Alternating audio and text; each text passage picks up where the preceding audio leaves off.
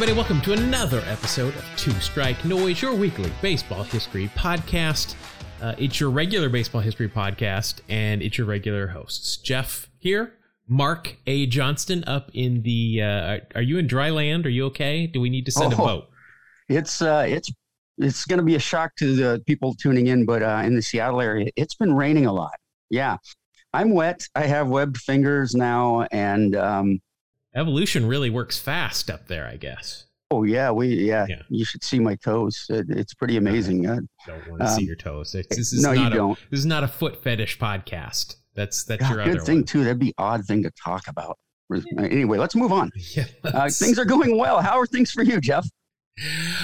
Things are going as well as they can in the off season here. I've been enjoying, there has been some, I've watched some good cricket the last week. I watched a cricket match last night that was so cool because just like baseball stadiums, cricket fields can be different sizes. So I was watching the professional league from New Zealand yesterday, and they were playing in what would be described as a bandbox. I mean, it was so small. I tuned in halfway through. So the one team had already batted. It was a T20, so it's like 20 innings. And they flashed the score, and they scored 208. And I said, wow, that is for a T20, that is big. Usually about 150 is the average. And so the other team started out, and there were 5 quick wickets, so like 5 quick outs. And I'm like, this is over. They're at 50 for 5, so they've scored 50 runs. 5 guys have already been retired. I'm like, this is over. And then they had a batter that ended up scoring 123 runs, and balls were just flying out because the boundaries were so short. It was a lot of fun. I had not witnessed a cricket match like that before. Now, Jeff, when you watch cricket, where do you watch it? Well, first of all, if you have ESPN Plus, ESPN Plus carries cricket. Okay. So we have Hulu, which gives us ESPN Plus and Disney Plus, which I guess is great for when I want to watch these Star Wars things. But ESPN Plus definitely has cricket. There are a couple of services. There's Willow TV, which is 24-hour cricket. And there's I also have Sky Sports, which has a cricket channel all to itself as well. There are plenty of ways to watch cricket, and I love it. I think it is so interesting and fun, and yeah. I guess John Boy is apparently getting into cricket too. He's been posting some cricket things, but I have to pay better attention. I have not, and as we've discussed on the show before, it is one of the precursors to the great game of baseball. So yeah. I think I should pay attention. Let's get into baseball. This is my cricket podcast is forthcoming. But that's right. I want to jump back to a couple of things from last week, Mark, because we talked about a couple of baseball and music items last week. And I wanted to bring them back up because that's one of the things we do. One of the things that we talked about last week, we talked about Ruben Sierra during the Nolan Ryan no-hitter from May 1st in 91. But we also, I think we pulled his card during Wax Packs Heroes, and we mentioned his album, Imogen Viva. So I had to go listen to it. Lucky you. Well, actually it is. So I've got a little bit here for you. Tu imagen viva llevo sobre mi piel.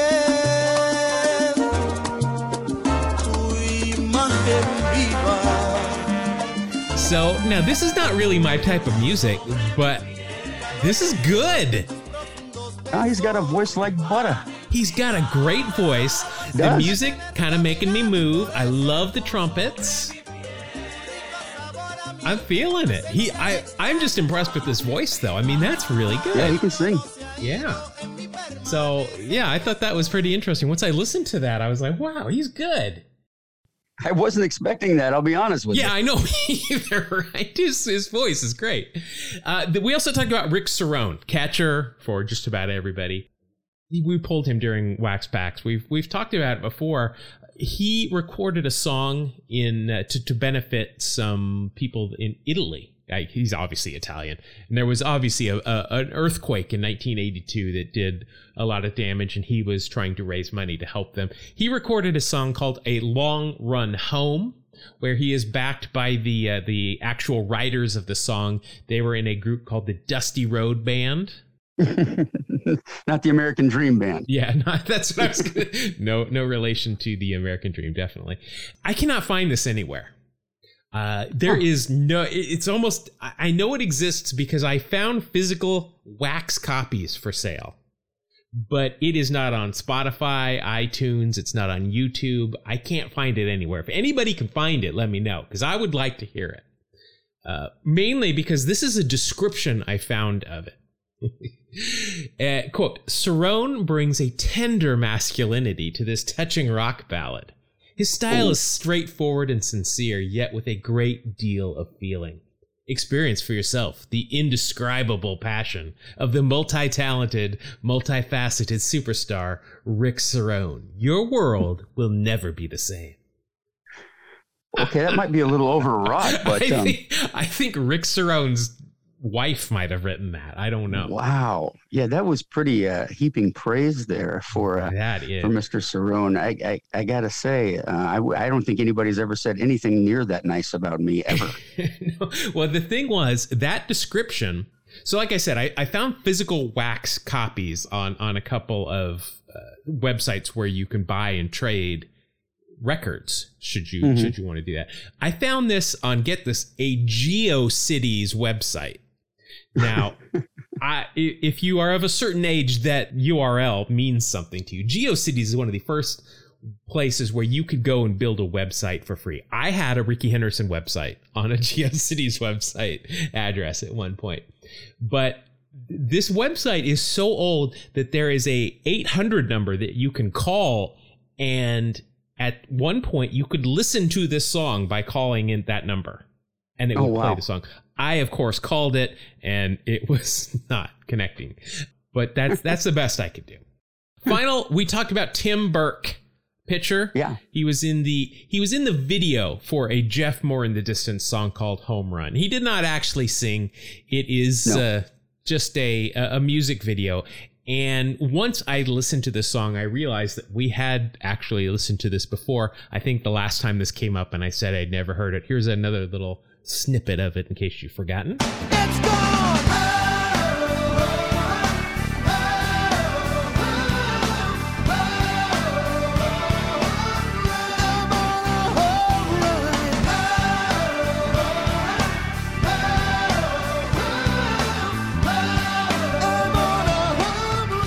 So it's very catchy. It's a pretty decent song. We used to play it after a home run by the home team in Tacoma. Why? We'd play the chorus. Yeah, why? I don't. You don't understand why? No, I don't know. I just something the guy liked it. So have you seen the video for this with Jeff Burke in it?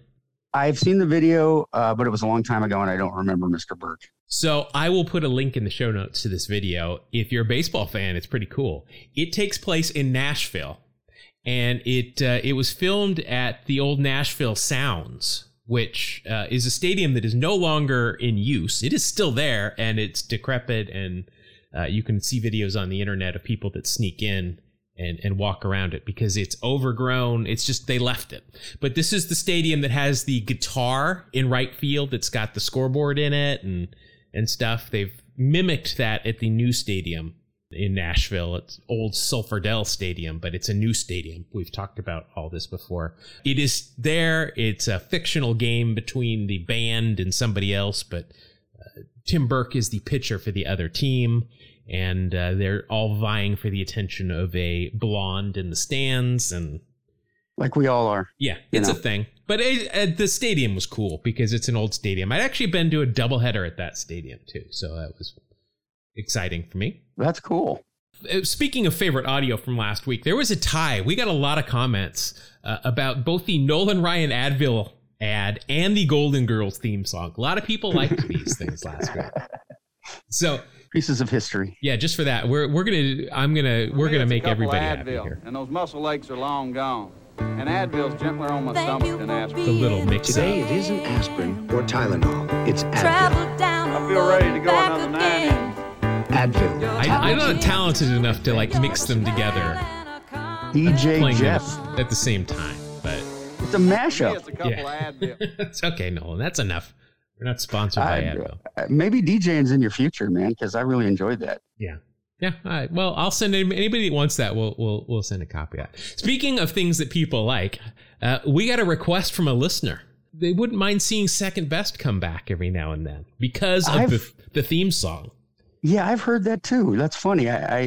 They were like both two guys that I just like knew from locally that were friends of mine. They were like, "Hey, when are you guys gonna bring back Second Best?" A very talented artist we got to sing the theme song for that. Oh my gosh, yeah. He wishes to remain anonymous. Yeah, we blew a lot of money on that. So we should get as much use out of it as possible. But Mark, I had a thought. We're coming up on show 150.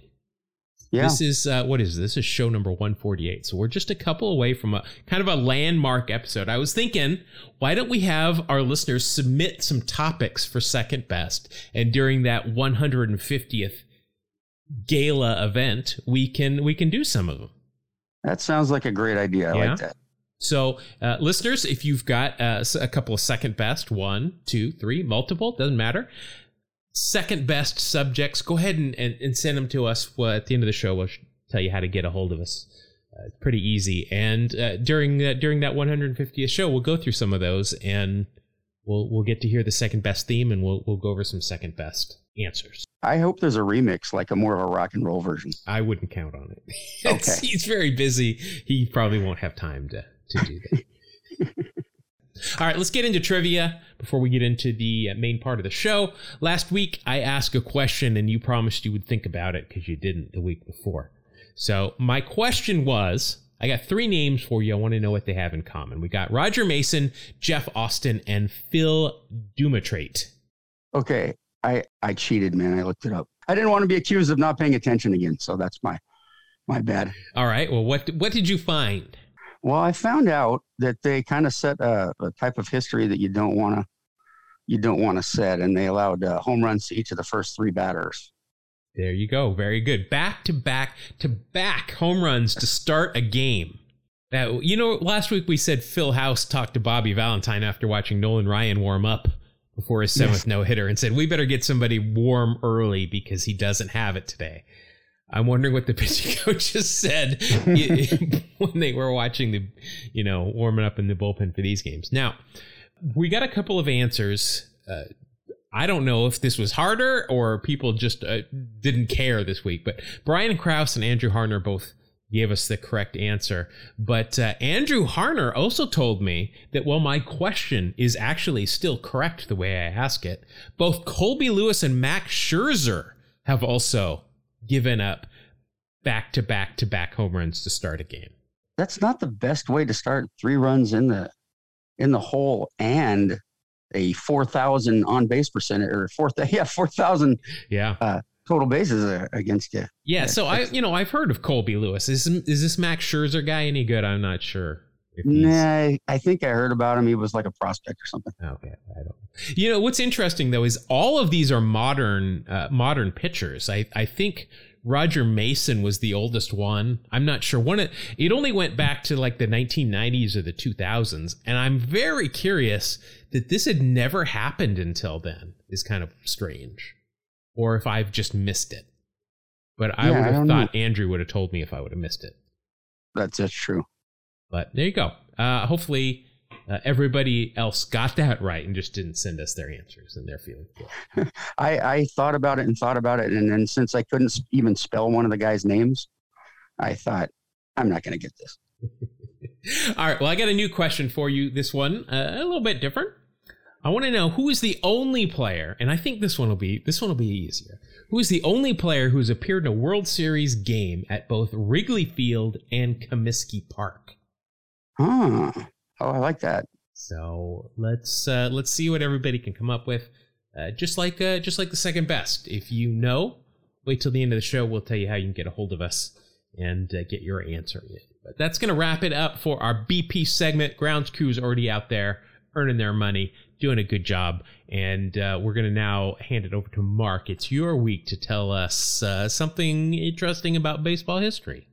Yeah, I was perusing box scores the other day and trying to keep baseball, sort of a methadone while there is no baseball going on.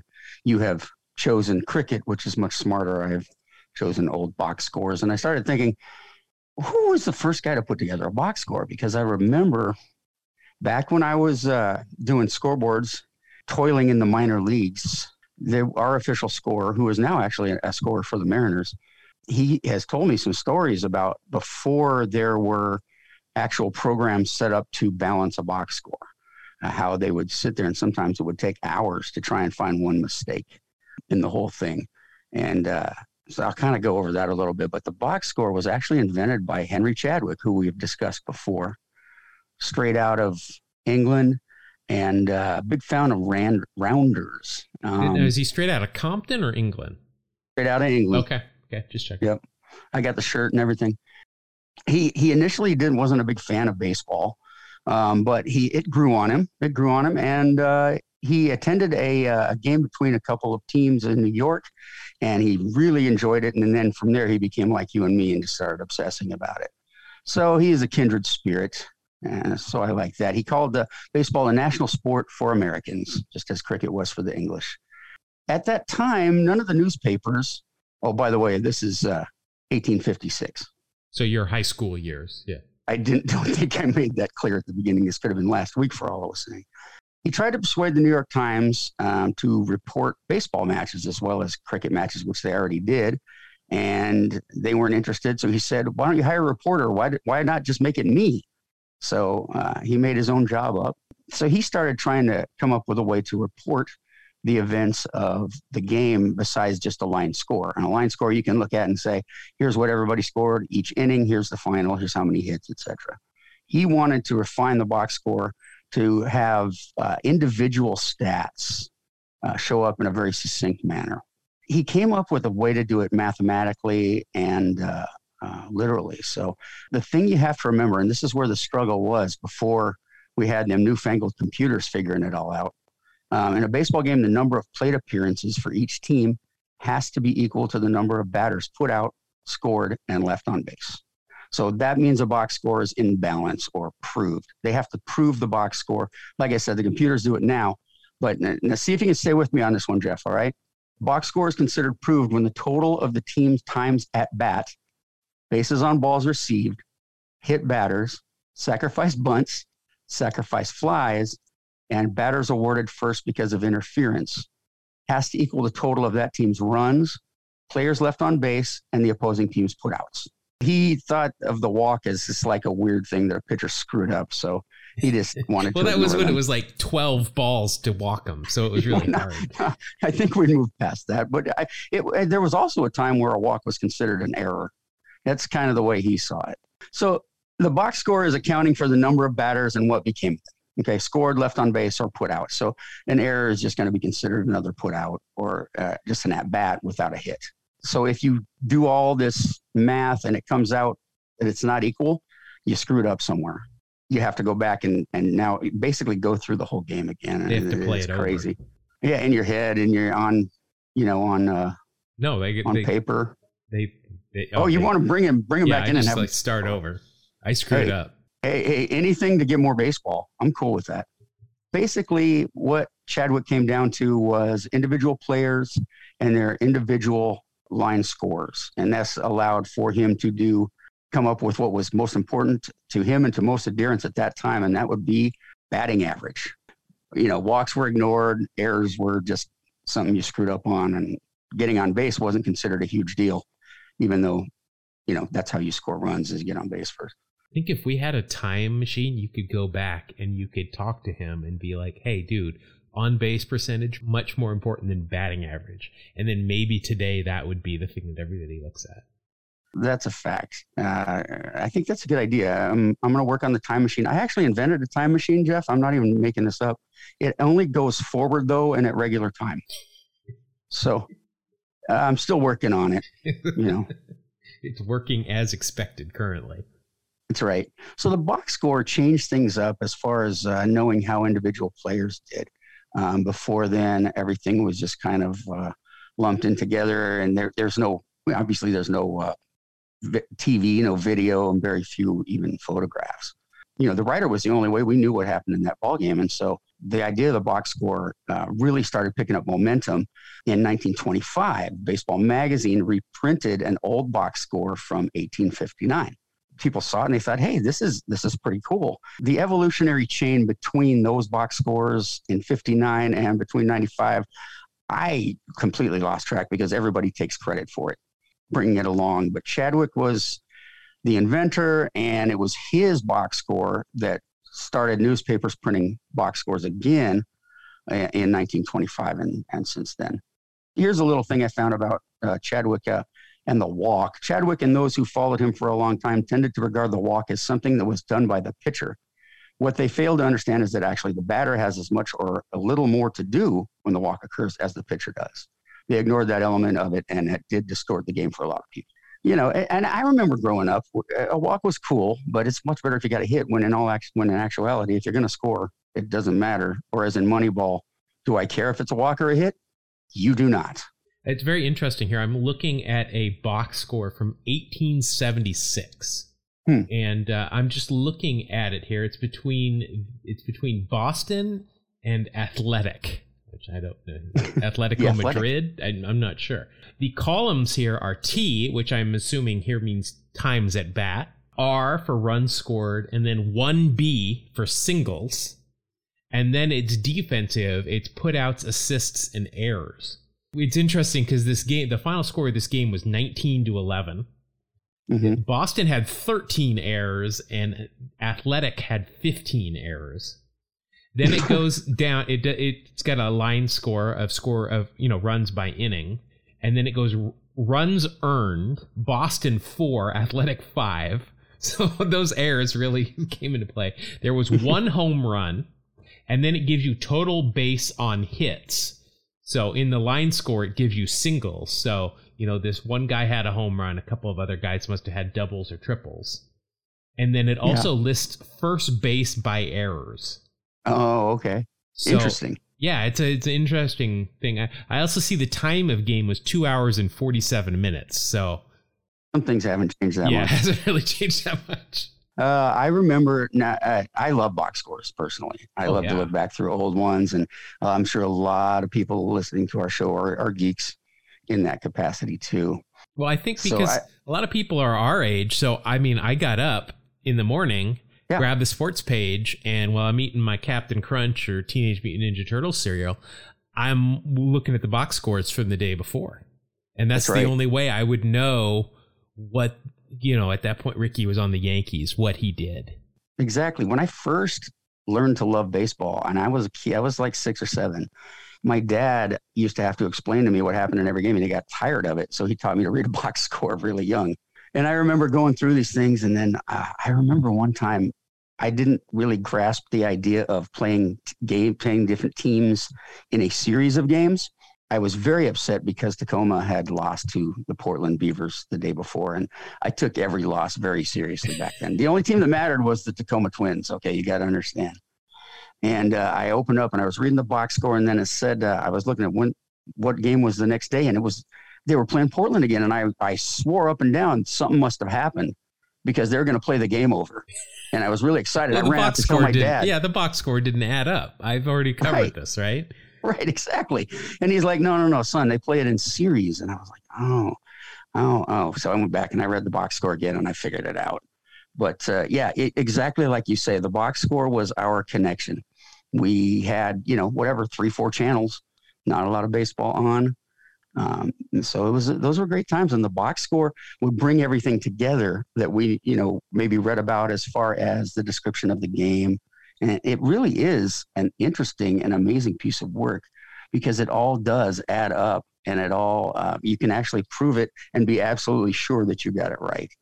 It's funny. I was looking up just strange box scores, and I came across a line for Ricky that I thought you would enjoy. It was a 16-7 blowout loss against Toronto, and he went 0 for 0 with 4 walks and 4 runs scored. Stole 5 bases. Stole 5 bases. no at bats, no hits, 4 runs scored, no RBIs, 5 stolen bases. So again, people, tell me why batting average is useful. Exactly. He hit 0. They lost the game. Sure, they lost the game. But could anybody have had a better game than him in terms of being useful to his team? See, exactly. It's interesting. I came across that and I was like, that is so cool. What stinks about it, though, is they pulled him before the last inning, or he would have got one more at bat. He would have had a chance to walk 5 times and steal 100 million bases or whatever he did. I really enjoyed that box score. I thought that was a pretty sweet line. So here's an interesting box score, just as I'm looking through some interesting ones as we're talking about it. This is actually a line. I mean, so we've been talking about batters. You know, what did the batters do offensively? Here is a pitching line for Dick Drago, which is one of the coolest names. I'm guessing if he was a Harry Potter character, he'd be in Slytherin. So this game, Friday, July 30th, 1971.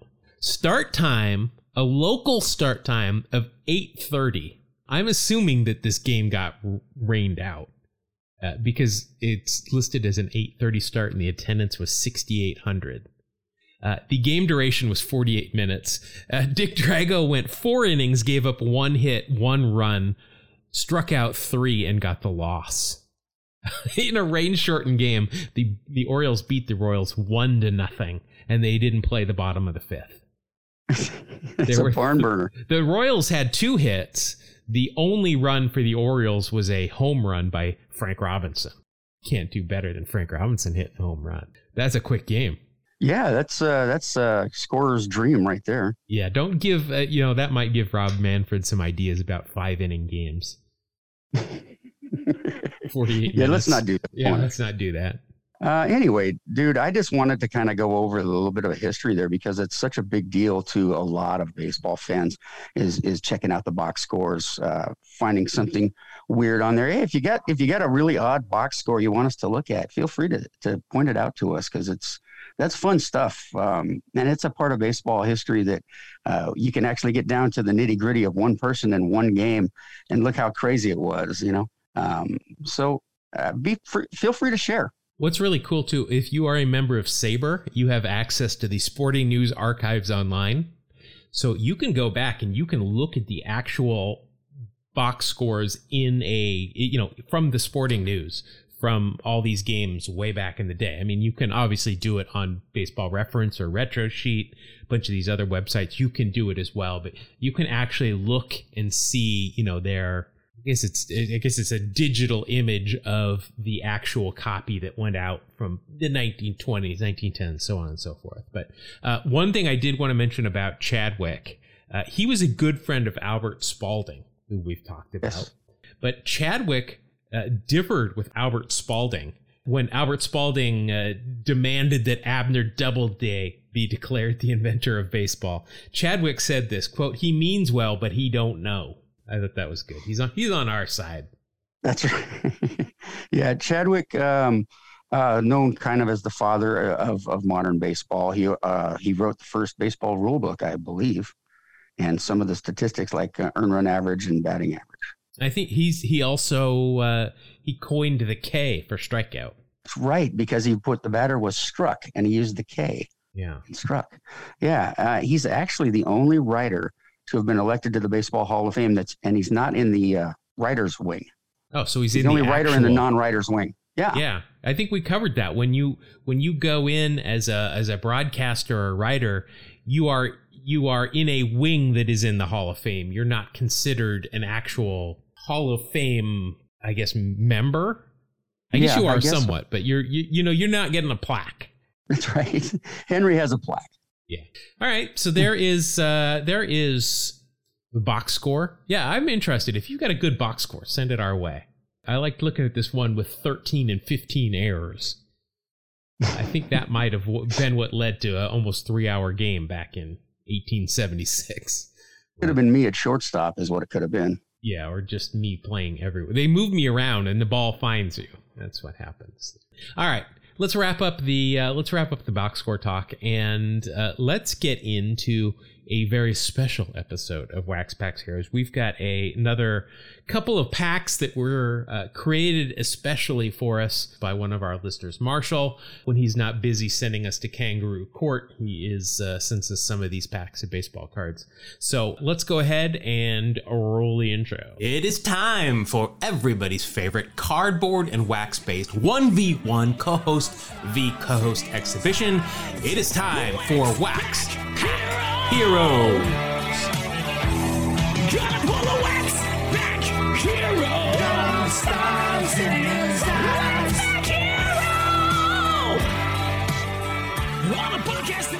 right, before we get into it, let's review the rules. Mark and I will both be opening a pair of baseball cards, generally from the Junk Wax era. We will look at these cards and get credit for each player's baseball reference WAR from the year of the pack we are opening. However, whoever has the highest WAR total at the end is proclaimed the winner. But there are some qualifiers that can add or subtract from your score if the player is wearing real stirrups that we can see sanitary socks beneath. That's an extra 1/10 of a point of WAR because that's good. But if they are wearing the dreaded 2-in-1s, that is minus half a point. No es frio. If they have anything around their eyes, meaning sunglasses, glasses, a monocle, or even goggles, extra 1/10 of a point of WAR. If they're wearing sweatbands with their jersey number or caricature on them, extra 1/10 of a point of WAR for each. If that player won an award that season, MVP, Cy Young, Rookie of the Year, Gold Glove, or was an All-Star, extra 1/10 of a point of WAR for each. And if that player now has a plaque in the hallowed grounds of Cooperstown, New York, you get a whole point of WAR because that there is a Hall of Famer. And finally, Mark and I will each pick a team. If we get a player from that team, we get an extra half a point of WAR. But if we get a player from the other person's team, we minus half a point. Mark, with that, which team are you picking? I'm going to select the Cleveland Guardians because I wanted to say Guardians for the first time in reference to Cleveland. All right. Well, we've been saying Guardians for quite a while here. Well, yeah, okay. So you're going to go with the Guardians. Well, if we're going to go with that, I'm going to go with another team that should change their name, and we always say it this way anyway. I'm going to go with the Atlanta Hammers. There you go. All right, so this is a special pack. So there are 12 cards in each of these packs. So we're just going to open up 12 today as opposed to our usual 10 because these were specially prepared for us. Let's see. Right now, if we look at the scoreboard, Mark, you are running away with it. You have a 6-game lead. You're up 12-6. 8 more, and you put away your back-to-back-to-back champions. I read an article the other day that said if I were to pull this off, it's probably going to mean election to the Wax Packs Heroes Hall of Fame. So. Well, I'm the commissioner of the Hall of Fame. No, so I'm never going to make it. That might not happen. All right, let's go ahead and open these up. Let's see. Well, I'm going to give you have the option. Do you want to go first or second? I think I'd like to go first. I even though I'm the home team at this point, I should go second since I'm opening the packs for once. All right. So, you go first. All right, go ahead. And he's designated these packs, so technically Marshall already knows who wins this, I think. So Jeff, says 1991 Donruss made for Jeff. So here we go. 91. Well, I think he'll like the top card. Here you go. This is a special pack for Jeff, it says. All right, so your first player, the Colonel, Oakland A's reliever. You know who I'm talking about? The Colonel, I believe, is that Joe Klink? Joe Klink, you got it. That. There you go. I think that was a something. Colonel Klink. It's from Hogan's Heroes. Hogan's Hero. There you go. Yeah. Let's see.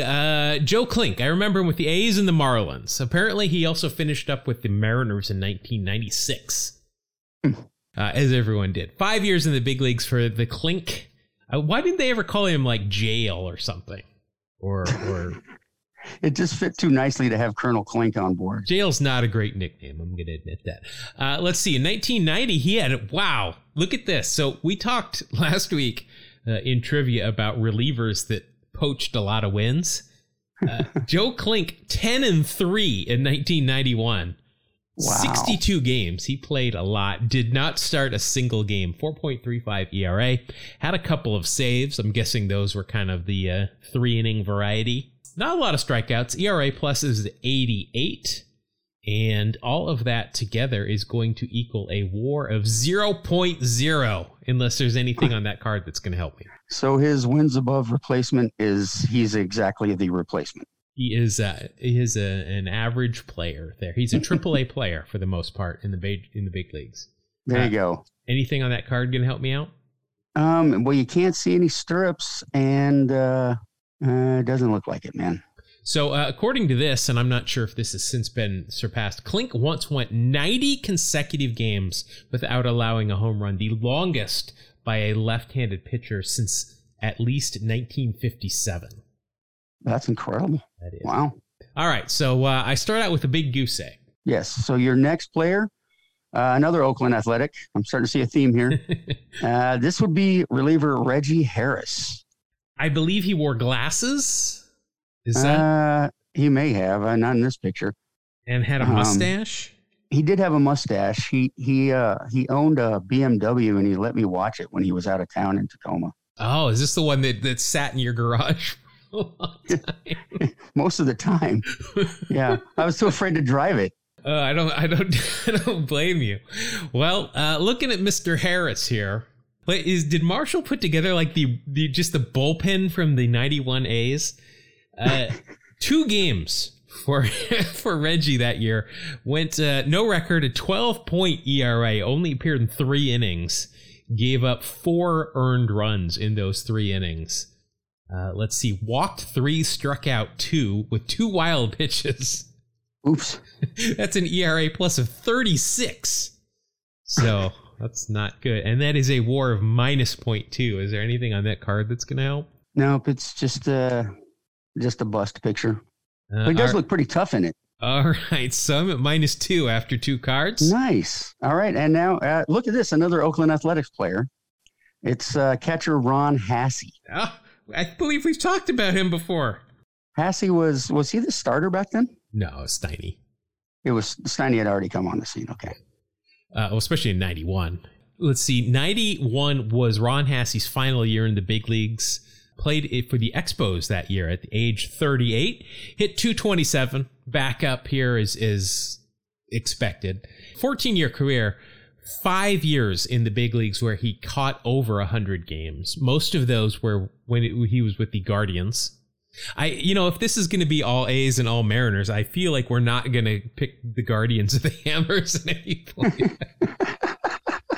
Yeah, I think that kind of went by the wayside. Well, unless they signed with a new team and they're on it that year. But not a lot of offense for Hasse. Didn't always, never really had a whole lot. And a WAR of a positive 0.1, though. Well, there you go. Anything on that card going to help? He's got fake stirrups, my friend. Oh, so it's really nothing. So that's a minus 0.1. I'm still at minus 0.2. Now, I do know, I think it was, I was listening to the 88 Tops podcast, and they did Ron Hasse, and I listened to that episode. Ron Hasse, big name in Tucson, Arizona. His family, an athletic legacy in Tucson. All right, so I'm still at minus 2. All right, your next card, Jeff, is a Hall of Famer. All right. And he was a DH for the A's, and his name was Harold Baines. Well, I know I'll be in the positive here because he's a Hall of Famer, which is good. Harold Baines, with his actually played 3 years total in Oakland. 90, he came over at the deadline. I thought he just came and played another full year, but no, 3 years. 91, he was also an All-Star, so I like where this is headed. Hit 295 that year, 20 home runs, 90 RBI, a 383 on base, and a 473 slugging. I like that for a 143 OPS plus. And that equals a 2.9 WAR. He's a Hall of Famer, so that gives me a whole point, and he was an All-Star, so that's half a point. So that will bring me up to 4.4. Anything else on that card going to help me out? No, it's a close-up. So, well, wait, eye black. Do you get points for eye black? Yes, I do. Yeah, you get some eye black points. All right, so that'll bring me up all the way up to 4.3 from Harold Baines. I like it. Nice. Oh, first of all, I'm gonna ask you the question we came up with last week. How many career stolen bases do you think Harold Baines has? Well, he played like 20 years. 22 years. 50. No. Nolan Ryan on both the stolen bases and caught stealing. 34 each way. Oh, nice. 34. There it is. He stole 10 in 1982. Now, remember, at the end of his career, he had really bad knees. He could not. Yes. I mean, he and Albert Pujols could race a sundial. That kind of speed. But have we ever talked about, remember, he came up with the White Sox and then went to Texas. The White Sox retired his jersey number while he was still playing. And then he ended up on the White Sox 2 other times. Wore his number while it was retired. But I thought that was interesting. I don't know if we talked about that. He played forever. Yeah. Man, he hit a ton, didn't he? 384 career home runs, 1,628 RBIs. All right, so got you a few points there. Yep, I'm at 4.3. And back to the bullpen. All right. This guy's got one of my favorite nicknames, Steve Chitrin, or Steve Kentucky Fried Chitrin. He's a rated rookie. I have never heard Steve Kentucky Fried Chitrin, but I definitely know who this is. Let's see, 2 years in the big leagues. A lot of these guys came up and pitched a little, and then they were gone. Steve Chitrin in 91, it was his second of his 2 years. He went 1-4, so he poached some of those losses from the Colonel. 4.33 ERA, 89 ERA plus, 32 walks, and 47 strikeouts in 60 innings. All of that equates to a WAR of minus 0.2. Anything on that card going to help me out? Yeah, I'm afraid he's got fake stirrups on. Oh, so well, that doesn't help me out. No, we don't like that. All right, so that'll take me down to 4 even, right when I was starting to make some headway. And it's like, Fred, calm down. I don't know what that's about. Okay, so moving on, we're staying in the bullpen, Jeff, for one of my favorites, Mr. Todd Third Degree Burns. All right, we've definitely talked about Todd and his baseball academy down there in, I think it's Alabama. It's like where the AA team was. Huntsville. Yeah. See. All right. Let's see. 1991, 6 years in the big leagues for Third Degree. 91, he went 1-0, only appeared in 9 games, a 3.38 ERA, only got into 13 1/3 innings, struck out 3, walked 8, but his ERA plus was still 1.16, so a little bit above average there. All of that equates to a WAR of 0.2, which pretty much evens it out from the last run. Anything on that card going to help me out? Nope, no glasses, no stirrups, nothing. All right, so that big 0.2. I'm really moving on up here. All right, ET is up. Willie McGee for your A's. We learned does not like that nickname. Can't imagine why. Let's see. So Willie McGee, another one of those guys that came over at the deadline in 1990 from St. Louis, where he led the National League in batting average, even after he left and played the final month in Oakland. Won the National League batting title with a .335 in 1990. In 91, he was with the Giants. So here's one of those cases where he's not with that team anymore. Hit .312. And Willie could hit .295 average in 18 years. 17 stolen bases this year. 119 OPS plus. Don't forget, Willie was the MVP back in 1985. Look at that. 353 average, 216 hits, led the league with 18 triples, and had 56 stolen bases. That's a good year. That guy could play some baseball. Only grounded into 3 double plays. Wow. Yeah, he was quick, and he was really fast out of the box. Yeah. Let's see. WAR of 2.9. I'll take that. Anything on that card can help me out? Yeah, there's a pretty blatant fake stirrups as the stirrup ends before it gets to the shoe. I hate that. It's just not a good look. Agreed. Oh yeah, I keep seeing cards of Willie in the minors, and I keep forgetting he was a first-round draft pick of the New York Yankees. Was he really? Yeah, he was traded by the Yankees to the Cardinals for Bob Sykes. Oh. Yeah. Okay. Sykes was a pitcher, a lefty, 5 years in the big leagues, a career 4.65 ERA, but just of no consequence. And they gave up a first-round draft pick for him. Wow. And he never put on a Yankee uniform. Wow. And Willie McGee, he had a pretty good career. Yeah. That's 18 years of hitting 295. That's not bad. I'd say that the Cardinals definitely won that trade. 94 career triples. So we're going now to a starting pitcher. This is a guy that I had to pick up at the airport once for a rehab assignment, and I got lost. It's pre-GPS, and he made fun of me the whole time. It was really funny. Curt Young. Pitching coach to the Stars, Curt Young. Right. Yeah, let's see. Curt had a pretty good career. 11 years in the big leagues. Definitely spent longer than that as a pitching coach with mainly the A's and then the Red Sox. Spent most of his time in the big leagues with Oakland, 10 years with the A's, also short stints with the Royals and the Yankees. In 1991, he went 4-2 with a 5.0 ERA in 41 games. He got one spot start, apparently.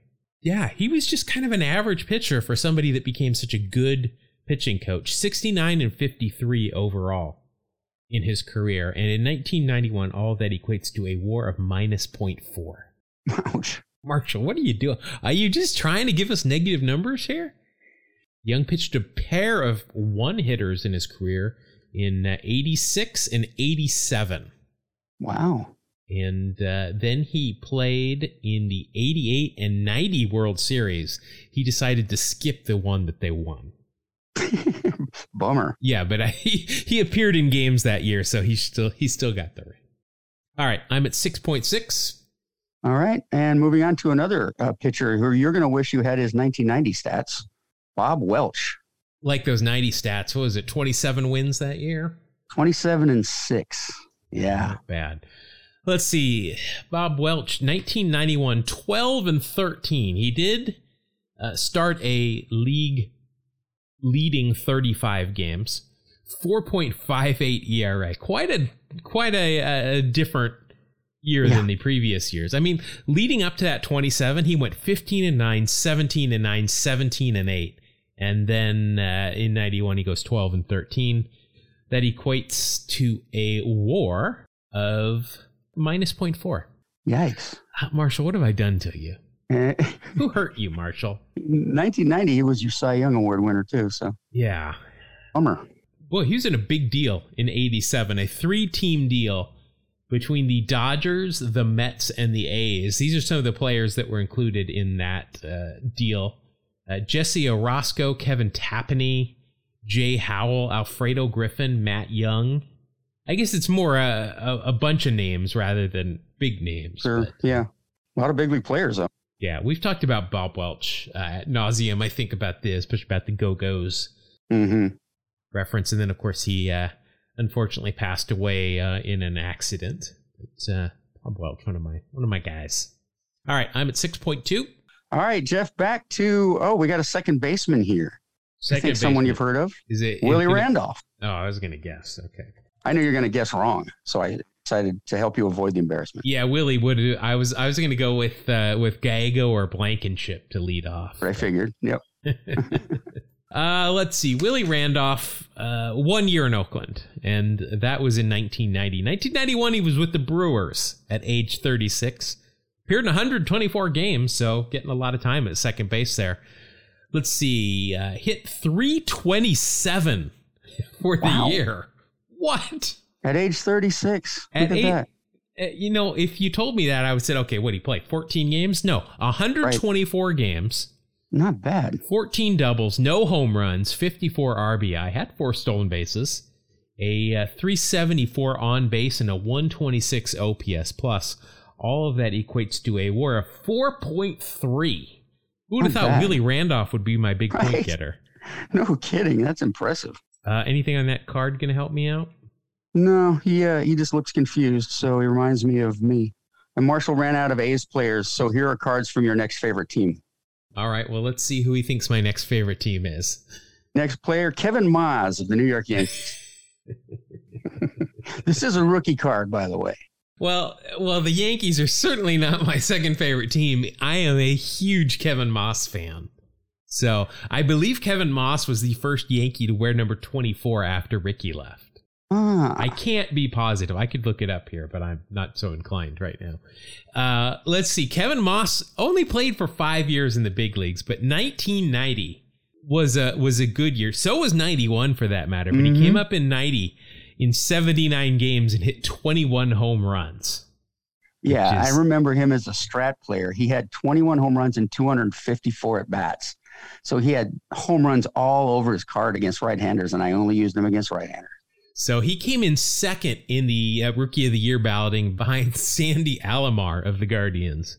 91, though, he had a great year as well. He appeared in 148 games. He hit 23 home runs, only 63 RBI, though, 14 doubles, struck out a good deal at 128, but he walked 83 times, only a 220 average and a 390 slugging for a 100 even OPS plus, and that equals a WAR of 0.8. 0.8 from Kevin Maas. Anything on that card going to get me anything? Yeah, I believe we have real stirrups. Way to go, Kevin. I'll take it. That'll bring me up to 11.4. Oh, Moss signed with the Hanshin Tigers to replace Glenn Davis. Wow. Let's see what he did in Japan here, and did he play the full year or not? Let's see. 1 year, 63 games, 8 home runs, 42 RBI of 245 average. Okay, but nothing that great. All right. Interestingly, there's a note on the card. It says he hit his first 15 home runs in the fewest number at bats, 133. I remember. He was hitting them every day. And then Shane Spencer for the Yankees kind of did the same thing, didn't he, a couple of years later? Yeah, I think so. Yeah. All right, I'm at 11.7.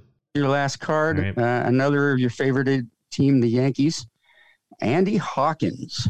I'm guessing he wants us to talk about the no-hitter that he lost.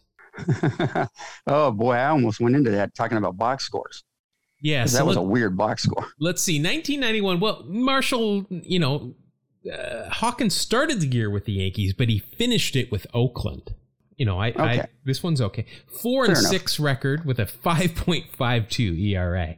Not great. I'm not what you're looking for now. Yeah, not expecting a whole lot here. All that equates to a WAR of minus 0.5. Okay. All right. Good finish. Anything else in that card? He does have real stirrups, man. All right, so real stirrups, no eye black. That'll take me up to 11.3 at least. All right, so that is a final score of 11.3. I've got to hope that Marshall has done the same to you and given you some low rent part-time players. Okay, here we go. Now, is yours going to be from the Mariners or the Astros? It looks like it says this is a special pack for Mark, and I got Matt Young of the Seattle Mariners on top. So far, it's starting out very similar to mine. Yes. Let's see. Matt Young, 12 years in the big leagues, also played for the A's for 1 year in 1989. In 1991, he was with the Red Sox. 3-7 mark, very impressive. 90 with the Mariners, he was 8-18. So, but with a 3.51 ERA. So, well, not much you can do about that. Yeah, I'm guessing they didn't score a lot of runs. In 91, that's a 5.18 ERA. That is not good either. 84 ERA plus. With that 8-18 mark, this just goes to show you how little wins and records really mean. He had a 112 ERA plus, meaning he was above average compared to the rest of the league when it came to earned runs given up, which again is kind of a useless stat as well. 91 though, overall a minus 0.2. Good start. Good start. Hey, it's it's even. I like this. He's given us both some players that really weren't that good. Let's see. You know what he was involved in though? He was involved in that trade that we talked about with Bob Welch. Oh, okay. With the 3 teams. Maybe that was the tie there. Oh, okay. So we had Andy Hawkins, right? Yes. I don't know. I don't think we ever talked about this. Matt Young also threw a no-hitter that he lost. I don't remember that. Yeah, in 1992 against the Guardians in the first game of a doubleheader, gave up 2 runs, 7 walks, and an error by shortstop Luis Rivera on the way to the 4th no-hitter by a losing pitcher. Clemens, this was with the Red Sox, and then Clemens pitched a 2-hit shutout in the second game, giving Young and Clemens the fewest hits allowed in a doubleheader, 2. Wow. How have we never talked about that? I don't And know. how do we not remember that? But that's pretty significant. Yeah. All right, so you're at -2. Good start. All right, so we got a big name next. All right. Russ Swan. Well, I remember Russ Swan. I remember Russ Swan. Yeah. He was a Giant, and I think he got dealt to the Mariners. Yeah, he came up with the Giants in 89. Let's see, he was dealt in 1990 to the Mariners. In 91, he went 6-2 with a 3.43 ERA. a couple of saves, strikeout to walk ratio just about even, but a 1.20 ERA plus, and all of that equates to a 1.1 WAR. Hey, positive. Yep. Anything on that card going to help you, or? No, it's kind of a blank stare. Do we get points for blank stares? Well, so Russ Swan in 1990 took a no-hitter into the 8th for the Mariners against the Tigers, but couldn't finish it out. Oh. Now, here is something I did not know. Russ Swan worked as a pitching coach at Washington State University. Really? Yeah. Oh. All right, you're at 0.9 now. 0.9, and I am on to Mariners pitcher Bill Swift. Swifty. Yes. Let's see here. Bill Swift, 13 years in the big leagues, most of it with Seattle, spent 3 years also with Colorado and 3 in San Francisco. In 1991, we are doing 91 with you as well, right? Yes, they're 91 dollars. Good. 91 went 1-2 with a 1.99 ERA in 71 games, had 17 saves. I'm afraid you're going to beat me with this one card. 48 strikeouts in 90 and a third innings, a 2.07 ERA plus. Wow. And all of that equates to a WAR of 3.7. Wow. I guess we know who Marshall likes more. Tell you what, he had some pretty good years, this guy. Yeah, he went 21-8 in 1993 with the Giants. Man. And the year before that, 232 innings. The year before that, he went 10-4 with a 2.08 ERA. Wow. That 93, he came in second in the Cy Young balloting. Wow. Yeah, he had some good years. He was involved with a trade. He and Dave Burba and Michael Jackson were sent from the Mariners to the Giants for Kevin Mitchell and Mike Remlinger. He was a Mariners #1 draft pick too in '84. You are at 4.6. All right, and moving on to Mr. Mariner, Alvin Davis. AD himself, Alvin Davis. In 91, he hit 221. His final year with the Mariners. 12 home runs, 69 RBI, a 299 on base. That is kind of low. Led the league in sacrifice flies, though, with 10 and a 76 OPS plus, and that equals a WAR of minus 1.8. Ouch. Ouch, Mr. Mariner. I would have never guessed Alvin Davis would have a WAR of a minus 1.8. Make it minus 1.9. He's got fake stirrups. Well, he deserves that. I still love you, AD. I still do. Rookie of the Year in 1984. Played at Arizona State, as I think just about every good baseball player did at that point. He was only spent 1 day in his first stint in AAA when he was promoted due to a hand injury sustained by Ken Phelps before being traded for. Ken Phelps. People are telling me Ken Phelps. Still an absolute hero up in the Northwest, though. And moving on to Mr. Ken Griffey Sr. I first thought you were going to say Ken Phelps, but no. Let's see. Ken Griffey Sr. All right. Well, the senior version, 19 years in the big leagues. Most of it with Cincinnati, part of the Big Red Machine. Also played for New York for 5 years, Atlanta for 3, and then Seattle to finish it out. I don't know why he went to Seattle at the end of his career. I can't think of anything that happened there. Yeah. 1991 was his final year. He was aged 41, appeared in 30 games, still hit 282. 296 career hitter. Wow. Not bad. 359 on base for his career. Hit 1 home run that year, had 9 RBI. And overall, that is going to get us to a WAR of positive 0.3. Anything else going to help you out there? I can't tell with the stirrups. They look fake to me, though. I'm going to go with fake. No, you know what? He got a World Series ring in 1990 because he was traded from the Reds to the Mariners. He got a World Series ring. Huh. Oh, I did not know this. He is the father of Hall of Fame outfielder Ken Griffey Jr. Weird. I always thought it was weird they had the same name except for junior and senior. What are the odds? Yeah. And of course, from the same hometown, both he and his son is Stan Musial. Uh-huh. And shares a birth date with Stan Musial as well. Wow. Something's in the water there. Yeah, definitely. All right, you're at 2.9. All right. Moving on to Mike, don't call me Michael Jackson, relief pitcher. You ever play any Michael Jackson when he came out to the mound? I imagine so. It almost seems too easy, though. Let's see. Mike Jackson, 17 years in the big leagues.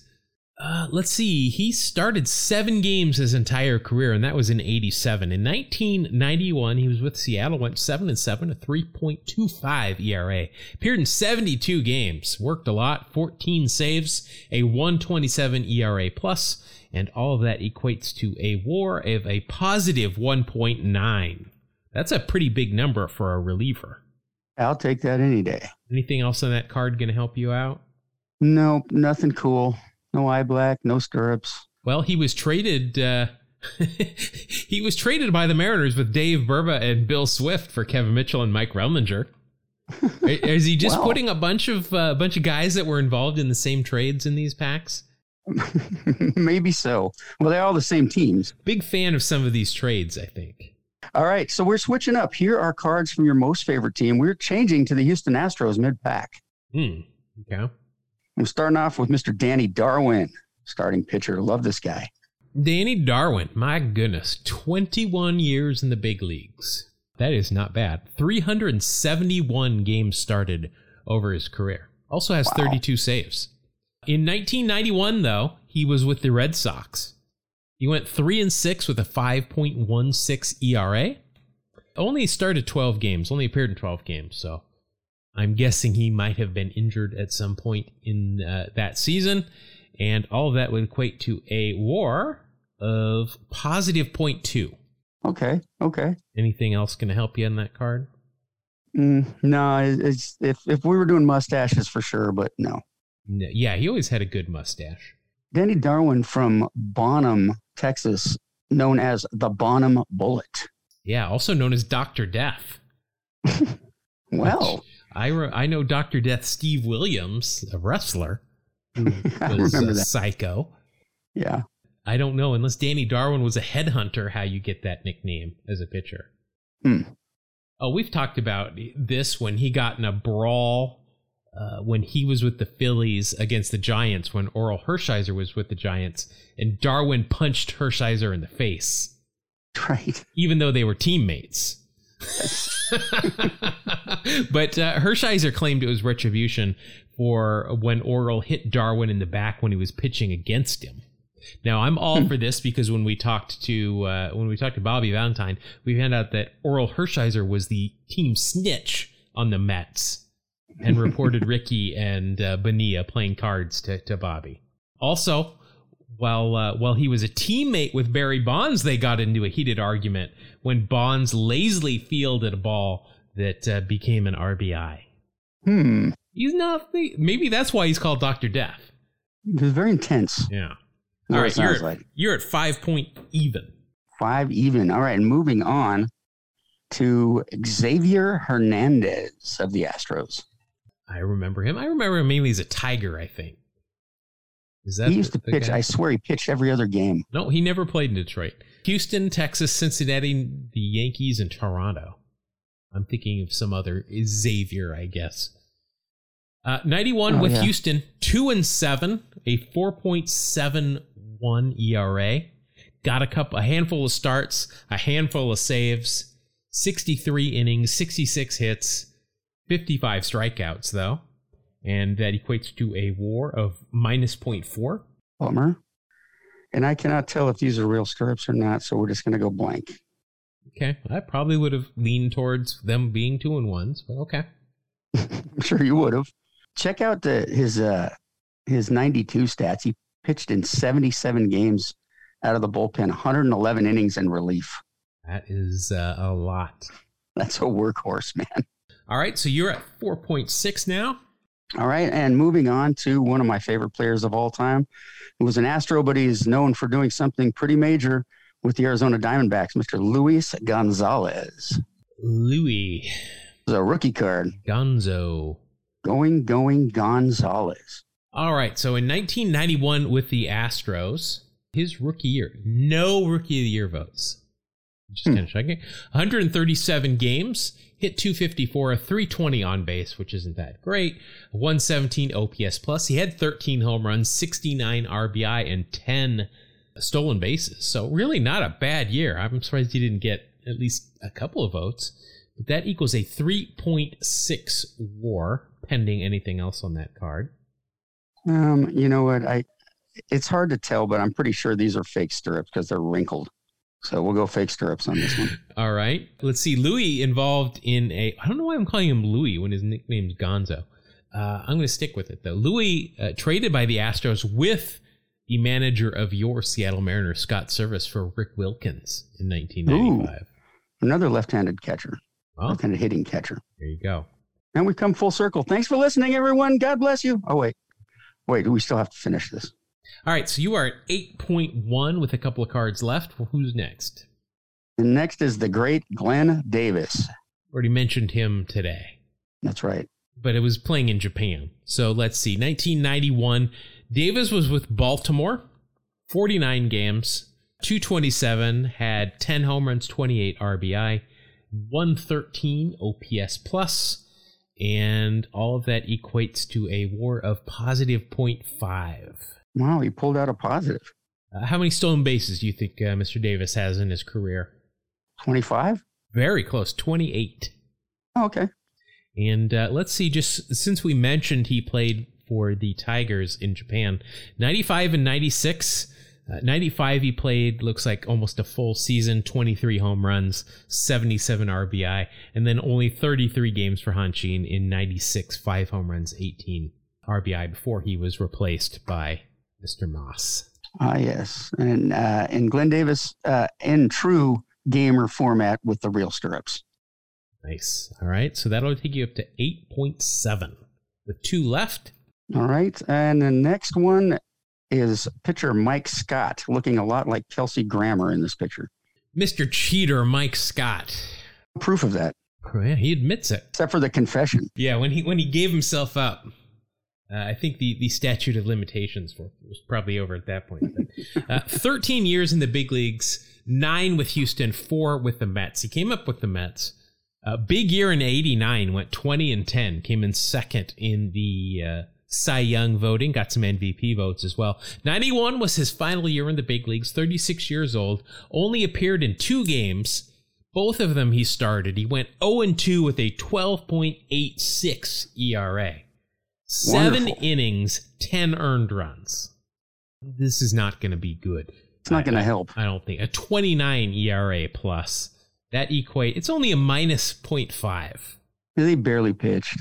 Yeah, I guess so. Anything on that card going to hinder or help you? Doesn't look like it, no. All right, that'll take you to 8.2. And your final card as you trail me by 3 points.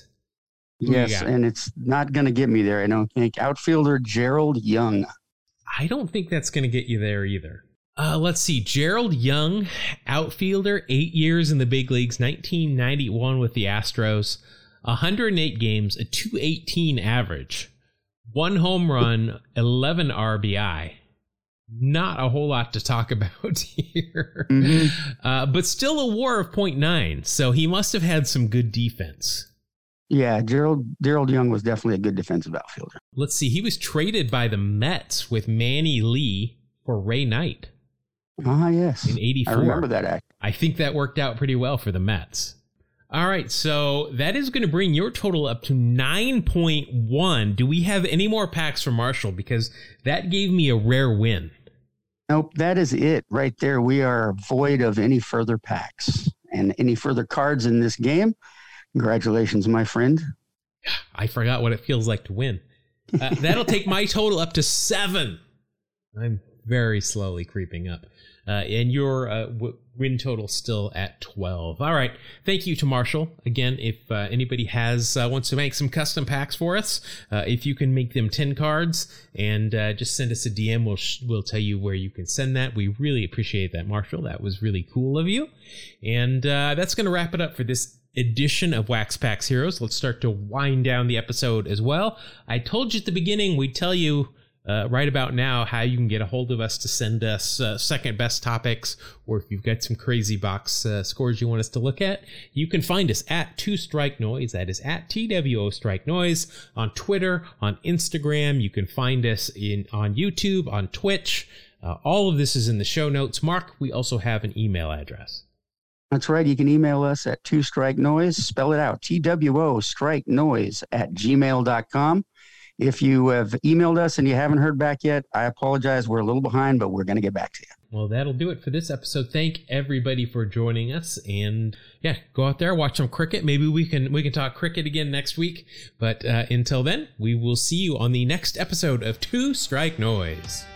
Thank you. God bless you. Have a great day.